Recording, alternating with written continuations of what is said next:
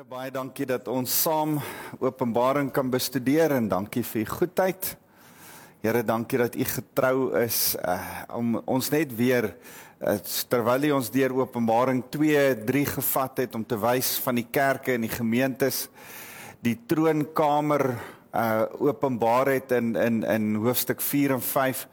Here, mag ons as ons vanaand oor die 7 seels praat, bietjie ook weet wat aan die einde van die tye gaan gebeur en dat ons sal weet wat is u plan ook met u wederkoms. Dankie Jesus. Amen. Amen. Daar's 'n skrif wat sê dat die Here laat niks gebeur sonder dat hy nie sy profete daarvan vooraf inlig nie. Ek kan nie presies die skrif nou uit my kop uit onthou nie, maar daar's so 'n skrif wat sê die Here laat niks gebeur voordat hy nie sy profete eintlik waarsku of vooraf inlig nie. En ek dink dis die hart en die beginsel waarmee die Here werk. Alles wat gebeur, die Here is oop. Hy speel oop kaarte van die begin af. Ek's nou besig met in my stilte tyd met Psalm 22 en is vir my so fantasties mooi om te sien hoe die Here lank vooraf die goed gesê het wat eintlik op die kruis gaan gebeur, dat hulle sy klere gaan verdeel. Ek dink is Psalm 22 wat begin met die woorde van my God, waarom het u my verlaat? Die woorde wat Jesus aan die kruis sê. So, amper die hele kruisiging, as jy Jesaja begin lees en as jy Psalms lees en jy sien 'n paar goed, dan begin jy agterkom, die kruisiging word eintlik in die Ou Testament vooraf geprofeteer. En in die Nuwe Testament, Daniël, Nuwe Testament, Tessalonisense, Paulus se boeke en dan veral in Openbaring kry ons baie duidelik genoeg inligting oor die wederkoms. En ek dink nie dis die Here se hart dat die wederkoms noodwendig weggesteek en geslote moet wees nie. Hy bedoel dat dit moet oop wees en baie duidelik. Amos 3 vers 7, dat hy sy wil openbaar maak aan die profete. Ek dink as ons na die 7 seels kyk en ons lees, ons het so die eerste 4 verse gelees, ons na die eerste van hierdie 7 seels wat oopgebreek is gekyk, dan moet ons besef, hierdie eerste 4, 5 seels wat oopgebreek word, gaan eintlik oor die verskyning van die anti-kris. So, op hierdie stadium, moenie dink dat Openbaring totaal en al kronologies is nie, daar's 'n paar goed wat volg, maar dit begin met die kerkera, die Here wil die kerkera vir ons aandui in hoofstuk 2 en 3, dan hoofstuk 4 en 5 is na die kerkera gebeur daar sekere goed, en is asof die Here na die kerkera vir Johannes sekere goed wys, en dan vir hom sê, goed, ek gaan vir jou wys wat gebeur na die kerkera, maar dit is belangrik dat ons gou net weer saamvat, vanuit ons studie oor Daniël, die van julle wat nie by Daniël was nie, het ons 'n paar goed agtergekom. Daniël praat van 'n tyd van die heidene. Daar's 'n tyd wat die heidene gaan wees, met die goue beeld en die diere wat hy oor profeteer, dan praat hy van Nebukadnesar se tyd af, en eintlik die ballingskap van die Jode, die val van Jerusalem, gaan die heidene nooit regtig uit Jerusalem uitwees nie. En die Jode gaan nooit regtig selfregering van Jerusalem hê en hulle tempel ten volle kan herbou nie. Wel, hy was in Herodes se tyd herbou, maar daar was altyd ander mense. As jy nou weet hoe die Romeine altyd oor hulle letterlik 'n skaduweeg van wag gehou het, dan daar was 'n toring wat in die tempelarea ingekyk het en vandag nog, as jy Israel toe gaan, op die Tempelberg kan die Jode nie kom nie, want daar staan 'n moskee daar staan eintlik 'n Dome of the Rock, die moskee is na een kant toe, en Daniël beskryf hierdie ding met uit 'n tipe van die verdrukking wat gebeur in Antiochus Epiphanes. Ons sal nou weer daarby kom, as ons weer so 'n bietjie daaroor gaan gesels, oor Daniël 11 net nou. Maar in die tyd van die heidene, dan weet ons ook, dit gaan eindig met die kerkera, dit gaan eindig met die wegraping, dan gaan die verdrukking kom, en in die verdrukking gaan daar ook 3,5 jaar wees. Die tweede 3,5 jaar word die groot verdrukking genoem. Dis die erge ene. So dis 'n 3,5 jaar sessie. En hierdie ene word die groot verdrukking genoem. En as ek nou dink aan 'n paar goed wat, ja, voordat ons by die verdrukking kom, onthou tog, laat ons net 'n bietjie praat oor die abomination of desolation. So in die middel van hierdie groot verdrukking is die abomination of desolation, waarvan Daniël praat. Nou, ek kry nie 'n lekker Afrikaanse vertaling vir dit nie. Die abomination of desolation, die Afrikaans sê net, die skande, dink ek sê die een Afrikaanse vertaling, maar dis eintlik die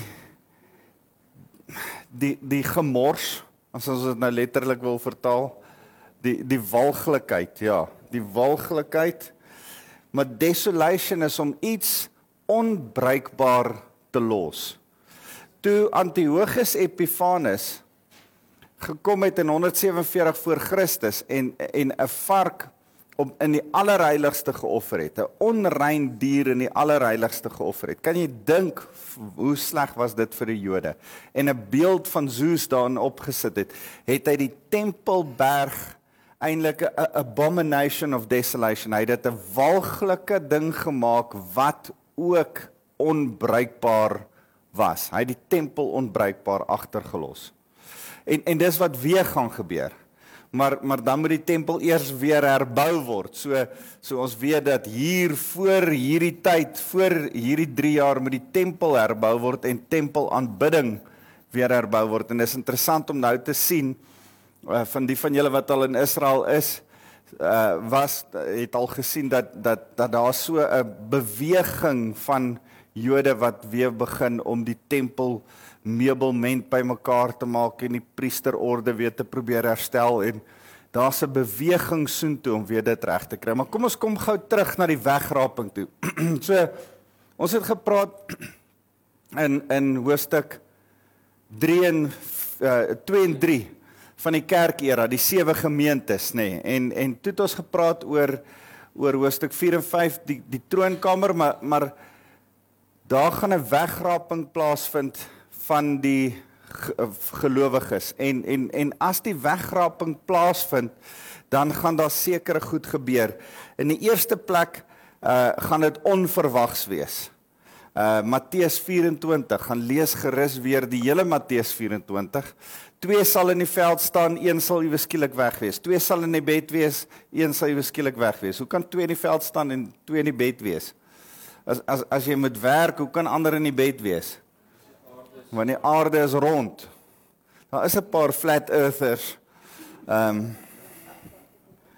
Maar ek lag so, my kind stuur vir my sulke grappies oor flat earthers. Hy sê, they've got nothing to fear but sphere itself. So, daar's net goed wat ek nie kan verstaan, en selfs die skrif, as jy mooi lees, bevestig dit. Ja, so die wegraping is onverwags. Alle gelowiges van die kerkera word in die liggaam opgevang. En die Here sê, soos julle my gesien het op die wolke gaan julle my weer sien. Ek kom my bruid haal. Ek kom maar NASA wegraap, opruk. N-A-S-A, ek kom maar haal, dis die Hebreëse woord vir die wegraping. Dis sigbaar vir weggeraaptes, ons gaan die Here op die wolke sien, maar dit lyk nie vir my vanuit die skrif, of ongelowiges gaan weet wat het gebeur nie. Dit gaan skielik wees. So daar gaan sekere goed gebeur wat gelowiges wat weggeraap word, hopelik almal van ons. As jy nie dink jy gaan nie, kom praat met my asseblief baie dringend, maar ons gaan die Here in die wolke ontmoet, en as ons die Here in die wolke gaan ontmoet, gaan die mense wat agterbly en ongelowig is, nie noodwendig weet wat het gebeur en die Here dan sien nie. Miskien moet ek net sê, die wegraping is ook die begin van die bruilofsfees, die bruilof van die lam, en dis dan ook die begin van die verdrukking. So ons gaan by die bruilofsfees wees, maar die wat op aarde agterbly gaan in die verdrukking wees. Is julle met my? So hulle gaan deur die verdrukking gaan.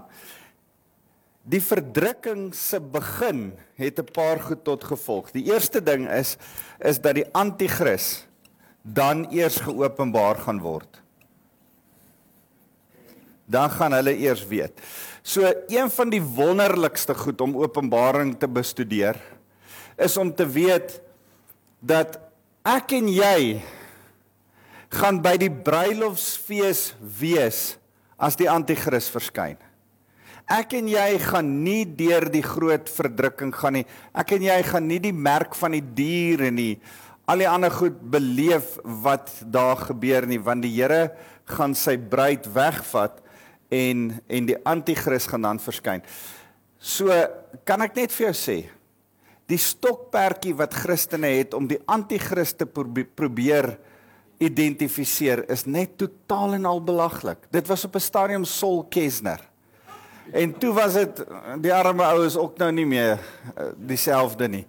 En dit was al Mandela gewees. En dit was al P.W. Botha. En dit was al Ronald Reagan, kan ek onthou. En dit was Carter gewees destyds. Net toe ek tot bekering kom, toe was dit Carter gewees. En dit was op 'n stadium die Bush familie. Uit hulle uit gaan daar nog 'n anti-kris opstaan, die arme Bush familie. En Saddam Hussein was homself al die anti-kris, en hy is nou al onder die kluite, seker onder die water. Maar daar's nie regtig 'n anti-kris wat jy hoef te identifiseer nie, dis nie nodig nie. Die anti-kris gaan verskyn. En ek sê hulle later sê, ek dink nie ons hoef te worry om nou te probeer identifiseer nie, want jy gaan hom nie, dis nie hoe hy werk nie, dis nie waaroor dit gaan nie, dis juist as jy hom nou gaan begin herken, dan is ons in die moeilikheid. Jy wou sê. Dis 'n persoon, dis 'n definitiewe persoon. Dis 'n persoon wat ons nou so 'n bietjie na gaan kyk. Ek dink hoofstuk 6 gaan min of meer eintlik oor die anti-kris. En as ons nou hom gaan kyk, gaan ons agterkom as definitief 'n persoon. Nou kom ek sê net gou vir julle, dis baie interessant. Ek dink ek het die verlede keer, die laaste keer toe ons by mekaar was voor die vakansie gesê, 1 Johannes 2 vers 22, 1 Johannes 2 vers 18 praat daarvan dat dit 'n persoon is. Maar dan kom 1 Johannes 4 vers 3, dan sê hy, daar's die gees van die anti-kris.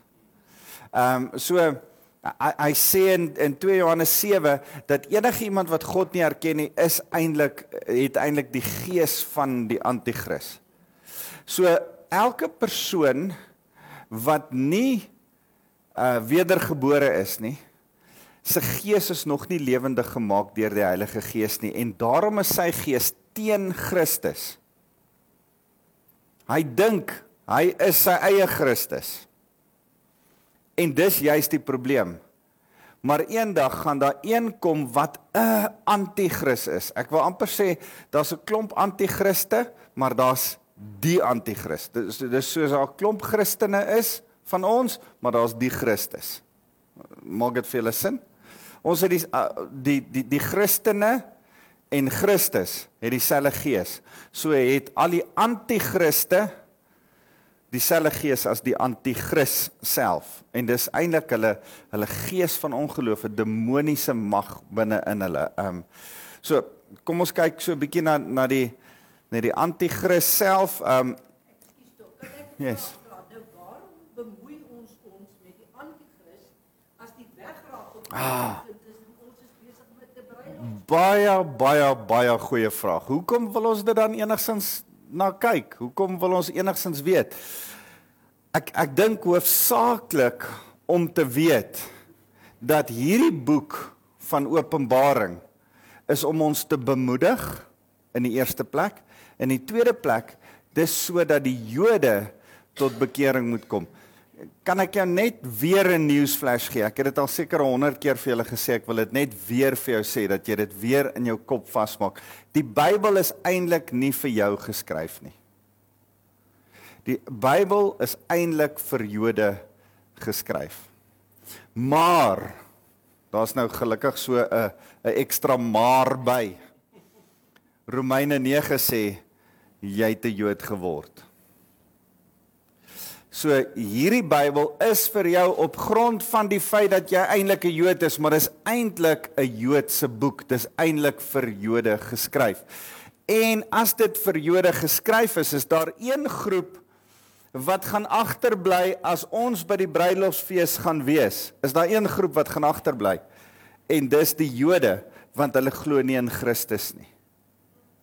En omdat hulle nie in Christus glo nie, gaan die anti-kris eintlik vir hulle moeilikheid maak. Die eerste 3,5 jaar gaan hy saam met hulle wees, en letterlik in daai tussentyd, gaan hy teen hulle draai, en gaan hy hulle dan 'n pause. En hierdie is nie vir ons nie, dit is eintlik vir die Jode om te bestudeer. Maar dis goed dat ons dit weet, en ek dink dis goed dat dit ons bemoedig. Want ons loop met simpel vrees. Ons is almal bang vir die 666 in die merk van die dier. Dit gaan iets wees wat ons nie worry nie. Ons is almal bang vir die anti-kris. En almal is, maar wat van die tyd wanneer die sterre uit die hemel uit gaan val? Wat gaan ons doen? En dis goed waar ons nie hoef te worry nie. So, dis asof die Here vir ons wil sê, hierdie goed gaan alles gebeur, maar julle gaan nie daar wees nie. Sodat ek en jy vrede kan ervaar. Maar dis nie asof die Here dit wil wegsteek nie. Dis asof hy wil sê, luister, ek speel oop kaarte, dis wat alles aan die einde gaan gebeur. Maar die wat dit bestudeer het, gaan nie meer daar wees nie. Of kom ek sê, meeste van ons wat dit bestudeer het, gaan nie meer daar wees nie. Ek dink daar gaan 'n paar wees wat dit gebestudeer het en nog hier is, want hulle mis die bus heeltemal. Maar ja, ek dink dit vrede vir ons, vir die Jode om dan te bestudeer en 'n waarskuwing te wees. Hoekom moet daar verdrukking wees? Oor dieselfde rede, hoekom die volk in ballingskap moes weggaan vir 70 jaar. Want hulle het met die Here 'n verbond gesluit, en hulle het nie die verbond met die Here gehou nie. En daar is 'n straf, daar's 'n konsekwens, daar's 'n gevolg van sonde wat kom. En ek dink ons verwar baie keer die hele ding, die Here het genade, maar baie keer is daar nog steeds gevolge. My kinders toe ek hulle hierdie hele ding van genade verduidelik, en die eerste keer wat een van hulle weer stout is, en ek sê, goed, gaan badkamer toe, gaan jou 'n bietjie pak slaag gee, toe sê hulle, maar pa, het ons nou van genade verduidelik. Sê ek vergewe jou. Ek vergewe jou totaal en al, ek spreek jou vry. Maar jy gaan nog steeds die konsekwensies van jou sonde dra. Jy moet leer dat daar konsekwensies is. Nou, gelukkig, die konsekwens van sonde, wat is 'n mooi Afrikaanse woord, die gevolg van sonde, vir my en vir jou, is die dood. Die loon van die sonde is die dood, sê Romeine 3. So ons moet sterf. OK? Gelukkig het Jesus gesê, ek vat jou pak slaag in my plek, ek sterf vir jou. So, ek en jy hoef nie op die ou einde die grootste gevolg van sonde te hê nie. Wanneer ek en jy in geloof na hom toe kom, dan vra ons, sal hy ons pak slaag vat? Dis eintlik. My kinders het my die verkeerde vraag gevra. As hulle my gevra het, sal pa ons pak slaag vat? dan sou ek dit seker moes gedoen het. Gelukkig was hulle nie slim genoeg vir dit. Maar hulle het die verkeerde vraag, hulle het nie die verlossingsvraag gevra, hulle het net gedink, en vandag nog is dit 'n groot probleem, onder ons as Christene, ons dink genade, genade, genade. Ja, daar's genade, maar jy moet besef dat jy dra nog steeds die gevolg van jou sonde. Ons het hierdie dingetjie wat ons altyd vir mekaar sê, ek's nou besig om hier op 'n sideline te gaan, ek wil nie eintlik hierna toe gaan nie, maar ons het hierdie ding wat ons vir mekaar sê, daar's nie 'n groot sonde en 'n klein sonde nie. En dis waar, sonde is sonde, die loon van die sonde is die dood. Maar groot sonde en klein sonde, daar's groot gevolg van sonde en 'n klein gevolg van sonde. As ek my nou vervies vir iets, pleeg ek dalk hier binne my hart sonde, maar as dalk nie 'n groot ding nie, is iets wat ek hier binne moet uitsorteer. Maar as ek iemand doodmaak, is daar 'n massiewe gevolg van my sonde, as gevolg van daai goed wat ek doen. So, en die Here wil dit aan ons openbaar, en hy het dit klaar publiek gemaak. Onthou julle daar staan, wie kan die seels oopmaak, daar in hoofstuk 5, en dan is Jesus waardig gevind om die boeke oop te maak, die seels te breek. Dan maak hy dit oop. Hy sê, terwyl ek gekyk het, ek lees vanaf vers 1, het die lam een van die 7 seels oopgebreek, en ek het een van die 4 lewende wesens met 'n geluid soos 'n donderslag hoor sê, kom. En ek het gekyk en werklik waar daar staan 'n wit perd voor my, sy ruiter het 'n boog vasgehou en aan hom is 'n kroon gegee. Dit is 'n diademkroon, Ekskuus, hierdie is 'n Stefanos kroon. Hierdie is nie 'n diademkroon nie. Dis 'n kroon van oorwinning. Hy het as oorwinnaar uitgegaan met die doel om verder te gaan oorwin. Nou hierdie wit perd is nie Jesus nie, dis die anti-kris. Dis hierdie ou waarvan ons lees. So hier het die wegraping reeds plaasgevind. Nou breek die Here die eerste seël oop en hier verskyn die eerste perd. Die eerste perd is 'n regeringsperd. Die simboliek, ons weet nie of hierdie ou, die anti-kris letterlik op 'n perd gaan verskyn nie, ek twyfel, maar die simboliek daarvan is dat hy aan regering gaan kom. Iemand op 'n wit perd praat van 'n regeerder wat voorstap. So hy, eerstens kom die anti-kris in regering. Sy ruiter het 'n boog vasgehou en daar staan eintlik 'n boog sonder pyle en dis asof hy dreigend is, asof hy bietjie mense gemanipuleer het met sy mag. En hy het as oorwinnaar uitgegaan met die doel om verder te gaan oorwin. Toe die lam die tweede seël oopgebreek het die tweede lewende wese hoor sê, kom. En 'n ander perd het uitgegaan, 'n rooie. Sy ruiter is toegelaat om vrede van die aardbol af weg te neem, sodat sy inwoners mekaar uitmoor, en aan hom is 'n groot swaard gegee. So, weer eens,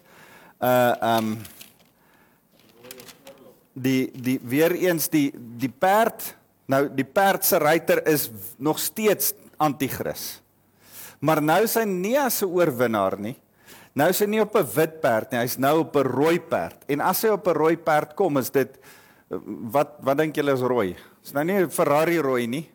Dis bloed, dit gaan oor bloed, dis oorlog. Hy kom om oorlog te maak. So die anti-kris kom in die eerste plek om te oorwin, die wit perd, die tweede plek kom hy om oorlog te maak. Dis waarvoor hy daar is. En toe die lam die derde seël oopgebreek het ek gehoor dat die derde lewende wese sê, kom. En ek het gekyk en werklik waar, daar staan 'n swart perd voor my. Sy ruiter het 'n weegskaal in sy hand gehou. Goed, swart perd, wat dood. Swart assosieer ons altyd aan dood. Hoekom dood? Hoor 'n bietjie wat sê hy. En ek het gekyk en werklik waar, daar staan 'n swart perd voor my, sy ruiter het 'n weegskaal in sy hand gehou. Nou julle weet van 'n weegskaal, dis daai tipiese ding wat die ouens gehad het, met 2 sulke bakke op, en dan het hulle hom, of hy het gehang van 'n ding af, met 2 bakke so op, want jy moes alles wat jy gekoop het per gewig verkoop. En wat ook daar was, jy moes die hele tyd die ouens se geld weeg, want die mense het gekroek met hulle geld. Hulle het hulle geld, hulle silwer muntstukke, sal net nou oor 'n denarius praat, het hulle geskaaf, en dan het hulle geld, was te lig, en dis daai hele ding van geweeg en te lig bevind, maar hier was 'n weegproses altyd in die ekonomie. Die van julle wat nog die ou porra winkels kan onthou, met hulle gewiggies, dan het jy gaan piesangs koop, en dan daai ou stuk koerantpapier, en dan maak jy die sommetjies, ja, ek kan altyd onthou, en daai ou het so gestaan, en sommetjies maak.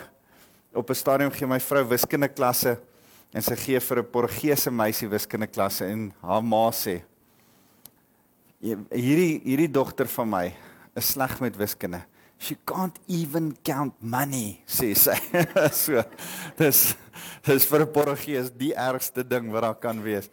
En ek is net altyd verstom oor hulle vermoë om hoofrekeninge te kon maak. Maar daai skaal praat van die ekonomiese ding. Hierdie anti-kris, op die swart perd, dieselfde anti-kris, dieselfde persoon wat op die wit perd gekom het, wat oorlog gemaak het op die rooi perd, hou nou die skaal, die ekonomie van die wêreld in sy hand vas.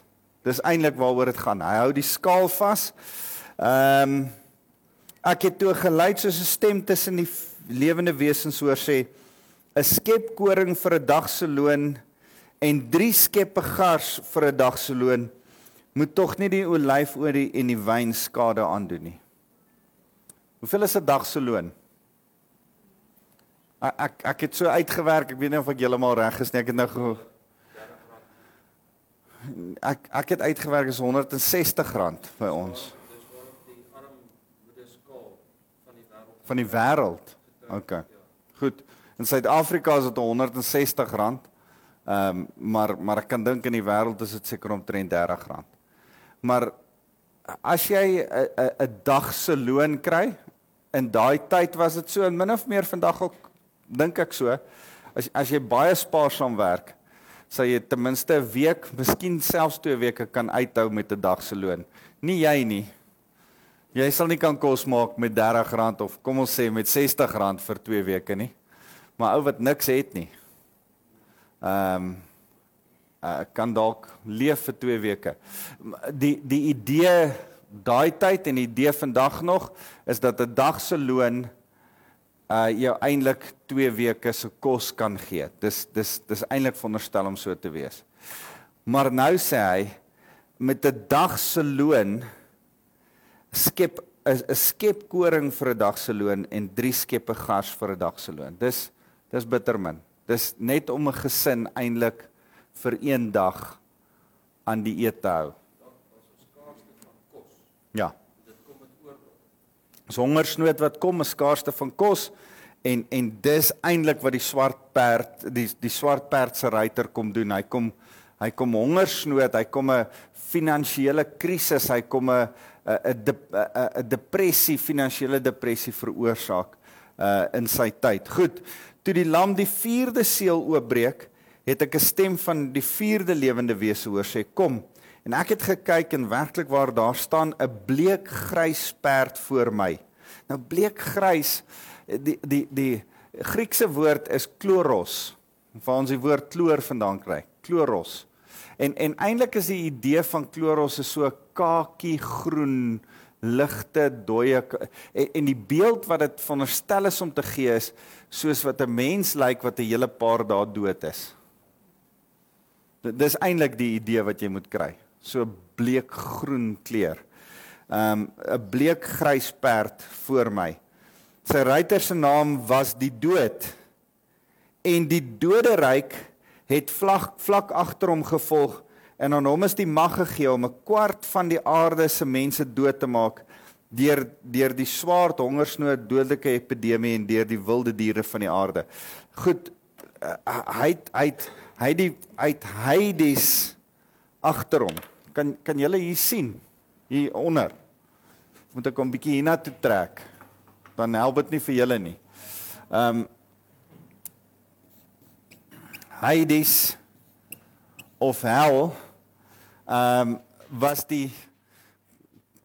is eintlik daar was 'n plek met die naam Sheol. En Sheol het twee dele, twee kamers gehad. Die boonste word genoem Abraham se boesem,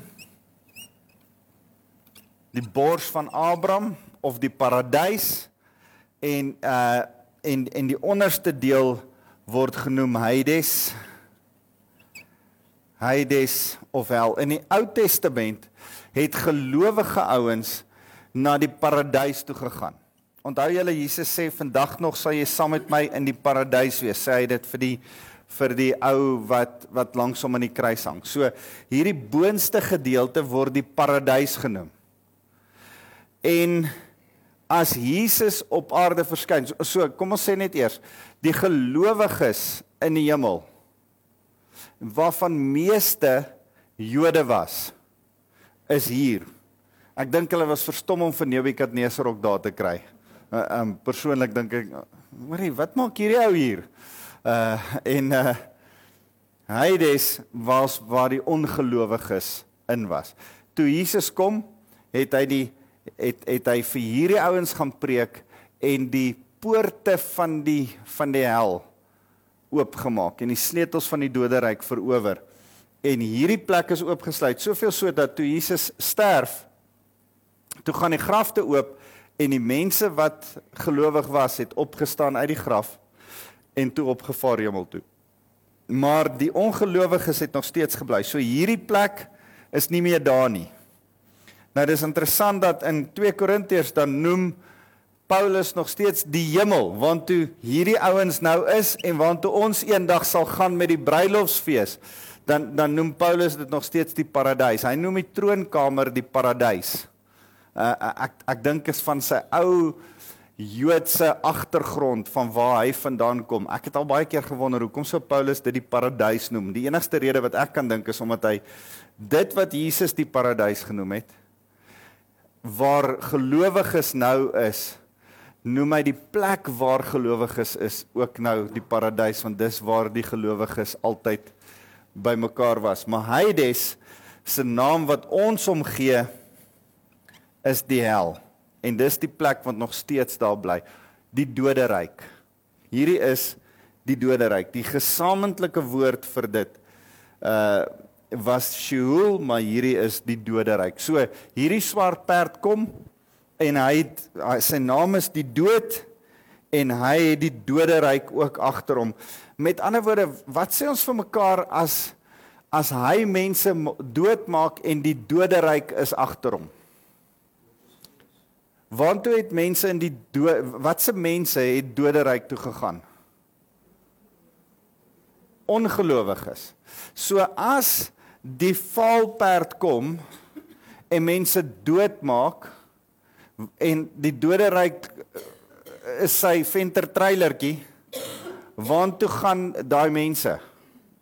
Hulle gaan almal hel toe. Met ander woorde, dit beskryf die dood van die ongelowiges. Dis eintlik wat hierdie skrif vir ons sê. Hoor mooi wat sê hy dan, hy sê, aan hom is die mag gegee om 1/4 van die aarde se mense, hoeveel sal dit nou wees? 1/4 van die aarde se mense. As ons min of meer 8 miljoen wees, is dit 8 biljoen is dit seker 2 biljoen mense wat in sy. Dis na die wegraping, so hopelik gaan daar 'n hele klomp, hopelik 1 biljoen. Ons hoop 1 biljoen gelowiges by die Here wees. Maar dis baie mense wat in die mag van die anti-kris gaan wees. Hoor 'n bietjie, hy sê hy gaan baie mense doodmaak deur die swaard, dis die rooi perd, nê? Hy herhaal net die goed wat ons al klaar gesien het, die swaard, die rooi perd, hongersnood, wat se perd is dit? Swart perd, en dodelike epidemie. Dis eintlik die valgrys perd, 'n dodelike epidemie. Dis interessant hoe Hollywood nou allerhande flieks maak oor dodelike epidemies en allerhande, want jy sien hierdie goed, nê. Dan sê hy, en deur die wilde diere van die aarde. So, buiten die wilde, saam met die hongersnood, saam met die swaard, kom daar ook wilde diere. Ek het Desember maand die lekkerste boek gelees van so 'n post-apokaliptiese boek wat in Suid-Afrika gaan gebeur as daar 'n epidemie uitbreek. En net sommer vir ontspanning. En hierdie mense man daar by die Van der Kloofdam, maak hulle Van der Kloofdam reg en hervestig hulle weer daar en dit is eintlik 'n verskriklike nice storieboek en ek het dit geweldig geniet. Ek en my dogter, ons het dit saam gelees en so saam gesels oor die ding. Maar weet julle wat was interessant, is as jy nou besef, as daar nou hongersnood kom en die mense gaan dood en daar's allerhande goed wat gebeur, wat word van die wilde diere? Wat word van die honde wat jy altyd in jou agterplaas gehad het? Daai honde begin groepe vorm en hulle gaan later mense jag. Wat word van die leeu's en die wilde diere? Dis iets heeltemal en dit maak sin as jy dit hier lees dat saam met die swaard, hongersnood, dodelike epidemie die wilde diere ook gaan mense doodmaak. Vers 9 sê, toe die lam die 5de seël oopbreek, het ek aan die voet van die altaar die siele gesien van hulle wat doodgemartel is oor die boodskap van God en die getuienis wat hulle gelewer het. So die 5de seël is anderste as die ander seëls. Die 5de seël is dit asof hy die gelowiges wys wat by die altaar is van die Here, die ouens wat doodgemartel is oor die boodskap van God en die getuienis wat hulle gelewer het. Hulle het met 'n kragtige stem uitgeroep, hoe lank, o heilige en betroubare Heer, gaan U nog wag voordat U die oordeel voltrek en ons bloed op die bewoners van die aarde wreek? Aan elkeen van hulle is toe 'n lang wit kleed gegee en hulle is aangesê om nog 'n klein rukkie te rus tot die tyd aangebreek het dat hulle medediensknegte en medegelowiges wat net soos hulle ook doodgemartel gaan word, voltallig is. So hoor mooi, hierdie is nie die weggeraapte Christene nie. Hierdie is die gelowiges wat in die verdrukking, ja, hierdie bord lyk soos 'n oorlog. Marlo, as jy nou eers hier aankom, dan lyk dit omtrent seker rof. Maar dis die gelowiges wat in die verdrukking tot bekering gekom het. En omdat hulle nou gelowiges is, doodgemartel is. En nou is dit asof die Here sê, wag, hier's die anti-kris, en hy gaan nou dood en verwoesting saai, en een van die goed wat gaan gebeur is, een van die seëls wat oopgebreek word, een van die goed wat openbaar word, is dat hy die gelowiges gaan doodmaak, maar dat die Here die gelowiges na hom toe gaan vat. So, ons sien met die doderyk ding, die valperd, dat daar ouens is wat Hades toe gaan, wat hel toe gaan, maar die gelowiges gaan die Here nog steeds hemel toe vat. Die ouens wat na die wegraping tot bekering kom, gaan die Here nog steeds kom haal. Maar hy gaan vir hulle sê, wag, ek kan nog nie optree namens julle nie, ek kan nog nie julle dood wreek nie, ek kan nog nie die oordeel vel oor die ouens wat julle, tot daai werk nie heeltemal voltooi is nie. Want daar gaan nog mense doodgemaak word in die 7 jaar van verdrukking. En nou sien ons vers 12, ek het gekyk toe die lam die 6de seël oopbreek. Daar was 'n groot aardbewing. Die son het swart geword soos 'n harige sak en die hele maan het so rooi soos bloed geword. Die sterre van die hemelruim het op die aarde geval, net soos 'n vyeboom sy groen navye afgooi wanneer dit deur die stormwind getref word. Nou ek dink regtig dat hierdie sterre wat val, is nie letterlik die sterre wat ons in die lug sien nie, maar dit kan 'n meteorietreën wees, dit kan die satelliete wat ons om die aarde het en so sterre sien, dit kan hulle wees wat uit die lug uit begin val. Maar hier is nie letterlik die sterre wat ons sien nie, maar hier is nie 'n simboliese beskrywing van die gelowiges nie. Baie keer sien ons dat die gelowiges en in Daniël selfs die Joodse volk as sterre beskryf word. En julle onthou uit Daniël 3 uit, dan sê hy, elkeen wat ander mense leer, sal soos 'n ster skyn. Dis 'n belofte wat ek en jy behoort aan vas te hou. Elkeen wat ander mense na die Here toe lei en hulle leer, sal soos 'n ster aan die hemel skyn. Dis nie daai, moenie hierdie vergeestelik en dink dis daai sterre nie. Hy's besig om van 'n natuurlike ramp te praat. Daar gaan iets met die maan gebeur, daar gaan iets met die son gebeur, daar gaan iets met sterre gebeur. Vers 14, die hemelkoepel is weggeneem, soos wanneer 'n boekrol opgerol word en elke berg en eiland het uit sy plek verskuif. Ouens, hier kom 'n massiewe aardbewing, geologiese verskywings, hier's goed in die hemel wat gaan gebeur. Dis natuurlike goed wat aan die einde van die verdrukkingstyd gaan gebeur. En dis so mooi, hy sê, die hemelkoepel is weggeneem, soos wanneer 'n boekrol opgerol word. Ek wil amper sê, soos wanneer jy 'n gordyn op 'n verhoog oopmaak, sodat jy kan sien. Nou daai boekrolle het hulle so gevat en dan het hulle hom so oopgemaak, sodat jy kan sien. Maar stel jouself voor, dit wat ons sien, of dit nou blou lig en wolke is, en of dit nou sterre in die aand is, rol die Here op, sodat jy regtig kan sien wat agter die fisiese riekalm is, want agter die fisiese riekalm is daar 'n geestesriekalm wat ons nie noodwendig kan sien nie. En op 'n manier laat die Here die mense wat dan op aarde nog oor is, nie meer die fisiese raak sien nie, maar hulle sien verby die fisiese raak die geestelike horison. Dan sê hy het dit opgerol, vers 15, die konings van die aarde, die hoogste amptenare, die militêre leiers, die rykes, die magtiges, elke slaaf en elke vroumens het gaan wegkruip in die grotte en onder die bergkranse. Wie is hierdie ouens? Dis letterlik almal. Dis die konings, die hooggeplaaste amptenare, die militêre leiers, die rykes, die magtiges, elke slaaf en elke vroumens. So almal. Almal wat oor was, kon dit sien.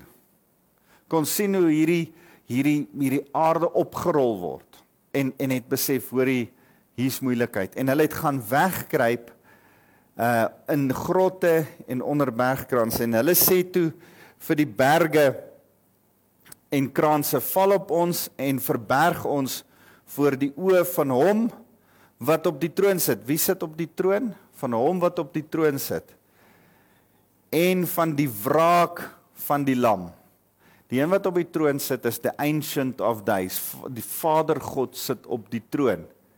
So, as die wêreldse mense, almal wat in die verdrukking nie die Here dien nie, en in die wêreld oor is, sê, hoor, beskerm ons van Vader God en van Jesus. Dan sien hulle met ander woorde iets vir die eerste keer wat hulle nog nooit in hulle hele lewe gesien het nie, anders sou hulle tot bekering gekom het. Kan julle dit raak sien? Vir die eerste keer klik hulle Vader God op die troon en van die lam, want hulle sien vir die eerste keer dalk hierdie geestesriekalm raak, wat opgerol word. Die Here skuif die fisiese weg sodat hulle die geestelike kan sien. Filippense 2 vers 10, elke knie sal buig en elke tong sal erken. Dit is asof hy dit so uit die pad uitvee, sodat hy kan openbaar wie hy is. Vers 17, die belangrike dag van hulle wraak het aangebreek en wie kan staande bly? Wat ek ongelukkig nie lees in vers 15, 16 en 17 nie, is die berou en belydenis van sonde van hierdie mense. En dis so jammer. Dis so, hulle staan voor oordeel. Dit is interessant, daar's apps wat jy op jou foon, ek het dit nie op my foon nie, maar daar's apps op jou foon wat jy kan kry vir vulkane en aardbewings. En jy kan sien, jy kan trek hou van hoeveel vulkaniese uitbarstings daar oor die aarde is en hoeveel aardbewings daar. En dit word al hoe meer en meer. En dis nie net bloot omdat ons dit nou kan van boekhou nie. Ons kan al 'n hele rukkie daarvan boekhou. Ons kan sien hoe dit meer en meer word. So dis interessant. Goed, enige vrae? Enigiets? Ons is besig met die wegraping. Dan het ons die 7 jaar verdrukking. Want ek het hier geskryf wederkoms, want aan die einde van die tyd, na al hierdie, kom Jesus weer. Ek maak so op die wit troon oordeel. Dan kom hy om te oordeel. Maar hier gaan nog eers 'n 1000 jaar vrederyk ook wees. So die wederkoms van die Here is dis 'n proses. Maar aan die einde van die 1000 jaar vrederyk, wie het gevra? Aan die einde van die 1000 jaar vrederyk gaan hy kom om die herskeppingswerk van die aarde te doen. En ons gaan dan nie in die hemel bly nie, ons gaan hier op die aarde bly. So dis nie dan wanneer dit gebeur nie. Daar gaan 'n klomp veranderinge wees, maar dis eers later wanneer die herskeppingswerk. Ja, ons het nog eers 'n 1000 jaar vrederyk, wat ook interessant is waarby ons gaan uitkom, wat ons gaan terugkom. En so ons gaan nog daaroor gesels. Ons gaan nog daarby uitkom, maar daai oordeelsproses gaan ons ook oor praat, want onthou die Jode gaan gered word, maar hulle moet hulle knie buig voor Jesus Christus om tot redding te kom. En ek dink wat ek nou wil sê klink baie rof, maar die verdrukking is 'n genadetyd waarin hulle 'n kans kry om tot bekering te kom. Die Here sê, hy trek die streep en hy sê, goed, jy het jou innings gehad, almal het 'n keuse gehad, daar's nou, kom ons sê 2000, as dit hierdie jaar nog gebeur, 2019 jaar, maar ek dink nie dit gaan nou gou gebeur nie, want ons sien uit die skrif, daar moet nog 10 regerders saam regeer en een moet uit hulle uitkom, dis nog nie naby nie, ek dink dit gaan nog 'n 100 of so 'n paar jaar vat. Ons moet die heeltyd gereed wees, asof dit nou is. Maar as ek na die politiese situasie kyk en ek kyk na wat die skrif sê, dan lyk dit nie asof dit volgende week gaan gebeur nie. En dit lyk ook nie asof dit volgende jaar gaan gebeur nie. Maar kom ons sê dit gebeur volgende jaar, dan sê die Here, goed, ek het nou die streep getrek, dis klaar. Maar Israel, vir julle het ek nog 7 jaar van genadetyd oor. Ek het vir julle net nog 'n tyd. Dit gaan verskriklik moeilik gaan. Want die kerk het ek kom wegvat. En die Gees, Thessalonisense praat van die restrainers, noem hy dit in Engels. Die een wat alles weerhou.